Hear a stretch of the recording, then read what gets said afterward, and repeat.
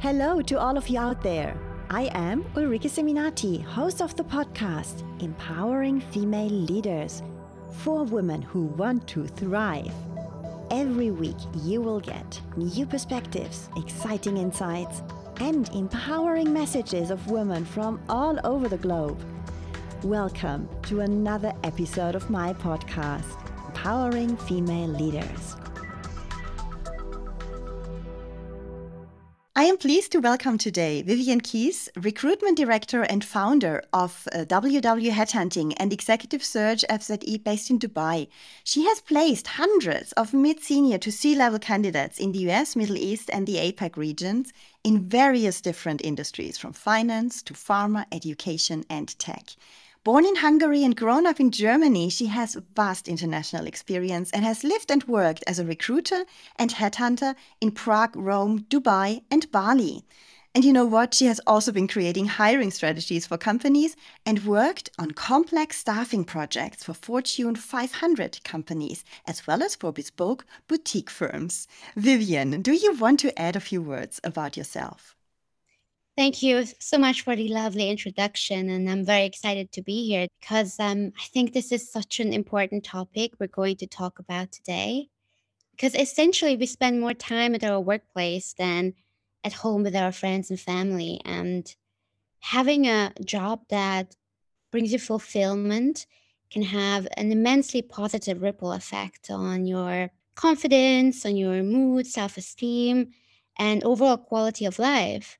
And I have worked with hundreds of candidates and helped them find jobs. So I have seen the exact difference a good and a bad job can make in people's lives. Yes, absolutely. And when we prepared this talk and when we prepared the program that we are running actually for female leaders who want to develop themselves, we also spoke about the fear of rejection, because many women actually do not apply for the roles they would like to apply for. They are fearing that they can be rejected. And this is a pretty strong internal blocker.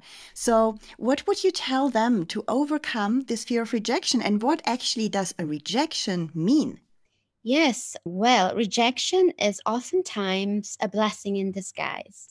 A lot of candidates think that rejection is personal and it's just caused by the lack of their skills, which is simply not true. There is a lot to demystify about recruitment and the job market. I have seen a lot of companies post job advertisements online, for example, just to create a growing image of the company. Or maybe they have hired somebody or internally already, and it's just protocol to do the job advertisement. And I have even worked on jobs for up to 9 months just to find out in the end that the budget and the position was never approved. So it was technically non existent. Then I have also seen cases where hiring managers don't end up hiring a candidate that has more experience than them because they are afraid that person is going to take their jobs one day. And there are just so many unique cases. So it's important to remember that many times rejections aren't about you. And then we also have those situations where an interviewer really loved you and they would hire you, but unfortunately, they just don't have the right position at that time. If they did, they would hire you. So it's not really a rejection, it's rather not the right match or right fit at that time. So I would definitely consider rejection as a stepping stone, as a learning lesson. But they do happen, of course. And the question is, how do you make the most of them? How do you deal with them? And I like this phrase, when you cannot change things, change the way you look at them.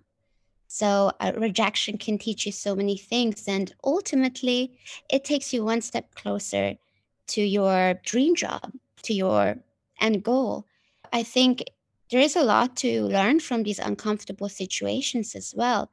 You could send a follow up email to your interviewer and ask, what could I have done better? What can I do to improve?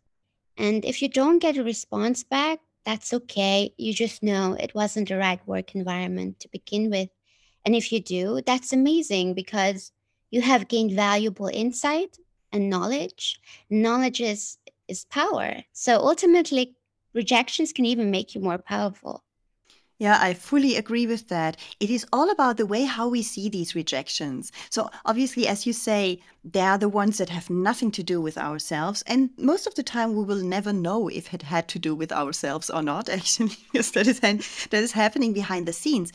But no matter if it has to do with you personally or not, the trick is really how do you see this? And I'm also a big fan of creating learning opportunities out of what we see as failures. Because if we do that, then we have a totally different approach and we will get the courage actually and the confidence to apply for positions that are maybe higher or more challenging than the ones we would have applied without this kind of attitude. So there's a lot people can do also to get this attitude. I'm very passionate about this attitude topic because it makes such a big change in how we feel. We are not the victim of a rejection. You're the master of applying to something else, to learn from it, and to maybe reach a position that fits you much, much better than the one you were rejected for before. So, my next question is okay, so if they are ready to apply, and we have this courage to apply even for a role where we think, wow, this is really, really challenging for me, yeah, but a huge opportunity, how can they do that best? What I'm going to say is probably going to be a big surprise to a lot of listeners. Applying online is most of the time not the most effective way to apply for jobs. In fact, 50% of all the jobs that have been secured were not found online. So you're probably asking, well, how do I properly apply for jobs then? So let's just start with the strategy. I think it's best to create an action plan, just to have a plan and to apply consistently. Because at the end of the day, this is also a numbers game. So the more you apply, the higher your chances are to find the right one. So I would, first of all, know what jobs you're eligible for. What would you like to do? What are you good at? What would bring you joy? Like just to know what you're looking for so you can find it. Once you've done that, you can start with the regular online job searches that you would do, but keep track of where you have applied so you know who to follow up with later. And be creative with the search words. So, a lot of people think, okay, I'm a sales manager. I'm just going to search for sales manager positions. But a lot of companies use titles differently. So you could be also looking for business development manager, account executive, sales director. And a sales manager at a big company has actually often more responsibilities than a sales director at a smaller company. So don't get too hung up on the title. And after you have applied online, make sure to send a follow up message to the relevant HR, senior management, or the hiring manager, because sometimes applications get lost because too many people apply.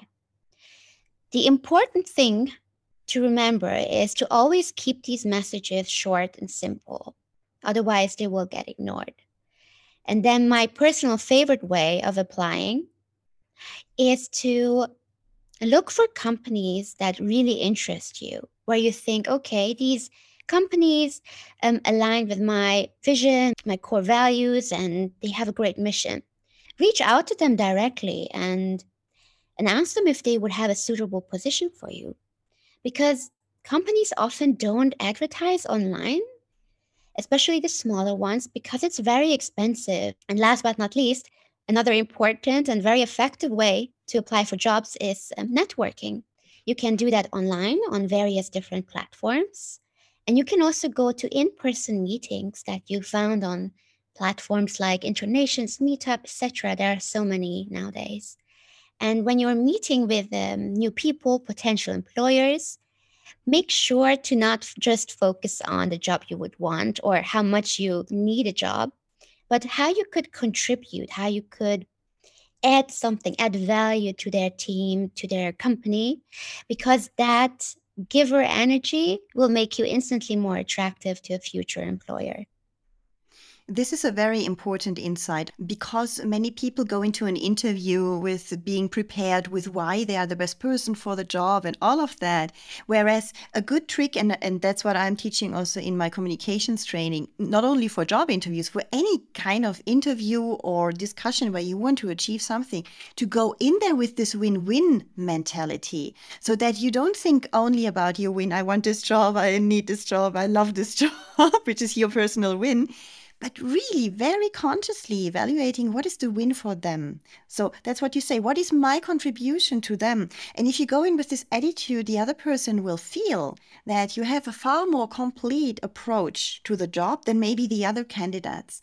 And I think this can be a true, true game changer. And as you said, have the courage to search for the companies you are really interested in, because when you then say what is your contribution and they will ask you why have you chosen our company, then it's much harder to come up with a story when you actually have no passion for what they're doing. And because your whole body language will shout, yeah, I'm lying to you. Whereas when you go for a company you really have passion for what they're doing, your whole body language will be authentic and say, I would really love to work for you because I'm so passionate about what you're doing. I love your products and so on and so forth. And this will make the whole interview so much more powerful. So now we're coming to a topic that I think many people are asking themselves, how can I do this best? And this is the famous resume, the CV. What do you put on that? Yes, the infamous resume. Did you know that the average employer only looks at a resume for a mere 6 seconds? Wow. That's not a lot. And that's why it's important that your resume instantly delivers the right story. That when you look at it, you immediately get an overview of where have you worked, for how long, what are your key accomplishments. So I would not focus on listing the dozens of responsibilities and duties, but rather the key achievements. And I also recommend incorporating the keywords that you found in the job description into your resume as well. And nowadays, we see all these very modern, fancy, funky resumes with all the colors. And I personally don't think that they are that effective because it's difficult to extract the essential information from them. If you're applying for a creative job, let's say a designer, graphic designer, I think it's good to think outside of the box. But when you're applying for a regular corporate job, what's important is that it's concise, short, and simple. And I would also think about, what if I am the employer? What would I be looking for in that CV? Putting yourself into the shoes of the other person, which is a good thing to do because then you might come up with something that is different and short and concise. I think it's important to also understand that potentially you might send different CVs to different companies, like you said before, that you go this extra mile and change the keywords to really trigger exactly the right reaction in the employing company so that they finally think, wow, this is a great match. Now we have two things. We have overcome the fear of rejection. We went, into how you can overcome that and just not taking it personally and learning from that. The second thing is, okay, how can I shape this wonderful resume? And how can I apply as well? The question is now, how do I know which position to apply? Because there are certain career paths which might be obvious if you want to climb up the hierarchy ladder, but there are certainly also other ways to think of how to develop your career. How do I know which is the right level for me right now? In order to choose the right position for you, you have to know what is right for you. And that is just such a complex topic. And I'm going to go into more detail on this in our future upcoming workshops. But to put a long story short, a lot of candidates are applying to the wrong jobs because they are not aware of their career trajectories, their growth opportunities, how they can grow both vertically and horizontally. Just like you mentioned, they just don't know what their options are. And many times I've noticed that candidates think they have chosen the wrong career path when the culprit all along was the industry. So they have changed industries and then they started to love their jobs. So this is a topic that really depends on the individual, but I'm trying to explain or give a few examples on how to explore those options that people have. I always recommend examining your current organization where you're working and thinking about, do I have a future here? You can do that by looking at your supervisors and managers and see how long have they been in their positions? How long did it take them to get promoted? What was their career path? And if you feel like I don't really have a future here or it's going to take a lot longer than I want to wait for, you can just take a look at some other relevant similar profiles to yours on LinkedIn and see where have they worked? What titles did they have? Did they perhaps change industries? Did they change career paths completely? How did they do that? And you can even message them, reach out to them directly. It's a great networking opportunity for you as well. And you can learn so much from people who have been through what's awaiting you, pretty much. And don't forget that it's not just you who is being recruited, but you're also recruiting the employer. So make sure to do research on the company. Think about what core values you are looking for in a company. And also don't forget that often that your supervisor and manager is more important than the company you're applying to. And I also recommend my candidates to just trust their intuition because it often knows more than we give it credit for. Yes, I agree. I remember when I was very, very early on in my career, I got a beautiful proposal to work for a marketing agency. And that was actually something I was dreaming of. By that time, I was an assistant. And my salary was even 50% higher because it would have been, I was working in France and it would have been working in Germany where salaries were higher. And everything yelled at me like that you have to take this opportunity. I mean, it was a wonderful opportunity. And my gut feeling said no. I don't know. My belly said no. I had this intuition that it's just wrong. And I had no clue why, because there was zero reasons why. And after quite a bit of hesitation, I thought, I can't go against this. And it was the right decision because 1 year later, I got offered really the dream job by that time for me.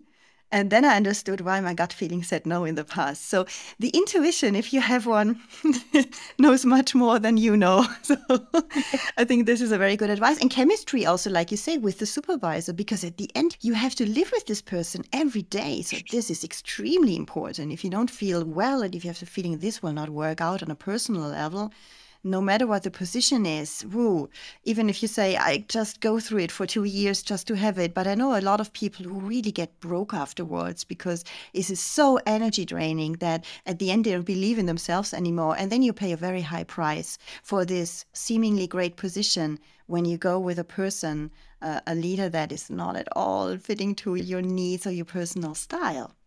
So one last question, coming to personal style. We all have a certain personality. And when people prepare for an interview, they often prepare for the famous question about strengths and weaknesses. And the question is, we are aware of weaknesses. And I know that many women even over-evaluate their weaknesses very much because we have such a high level of self-criticism, many of us. So how do we deal with our weaknesses? How can we address this topic when we prepare for an interview and when we are in the interview? I always recommend addressing your weaknesses before the employer can. So it's important to lead the conversation and to be prepared for these questions. So let's say an employer or an interviewer is saying, we really think that you are a great candidate for this job, but we are concerned about the fact that you have never worked in this industry before. And you can just say things like, well, I've always had an innate interest in this industry, and I've kept abreast of the industry changes, trends, and updates. And if it's true, you can say, I actually have friends working in this industry, and we talk about it a lot. So I'm actually quite knowledgeable about it, and I learn very fast, I adapt very fast. So in your next cover letter or in your next interview, just be prepared. And you can even say, I know that you are concerned about XYZ, but it's not a problem because of XYZ. Just you go in and explain it before they can actually form that hesitation and doubt in their minds. And just go and counterbalance it with what you're good at, your strengths, and how you could contribute. Because almost every interviewer, first and foremost, is looking for how can this candidate contribute to their team, to the company, what strengths do they have. And I'm sure that everybody has a lot of skills that can make them shine. Just make sure to emphasize that as well. So, if you've been feeling stuck, lost, confused about your career, unable to move in any direction or chase any of your dreams, then we have something for you. We have prepared a one-day training that is called Give Wings to Your Career. And if you're not ready to go directly for a one-day training, you can check what we are doing in free online classes that we're providing regularly so that you can see what actually can you learn from us. How can you move your career forward? It is a concentrated system that we are providing that targets your inner game, and it allows you to eliminate what's been standing between you and the position of your dreams. And it gives you the confidence and the knowledge and the insights behind the scenes that you need to take on any job you like. So if this seems to be like a perfect opportunity for you, well, that's probably because it is. And if you want to learn more, you can find out the dates and possibilities for the free lessons, the free masterclass on our website, empoweringfemaleleaders.com, where you will also find the information for the one-day training. And if you're coming in as a podcast listeners, you will get 50% off the price for the one-day training by putting in the code podcast EFL, all in capital letters. And I will also put it into the show notes so that you can find this information. This was another episode of Empowering Female Leaders. What are the questions and topics in female leadership that you are interested in? Let me know in the comments on YouTube and Instagram, or join our LinkedIn group. I am excited to hear from you. If you enjoyed this episode, please subscribe for new talks with inspiring women from all around the globe. Thank you for listening.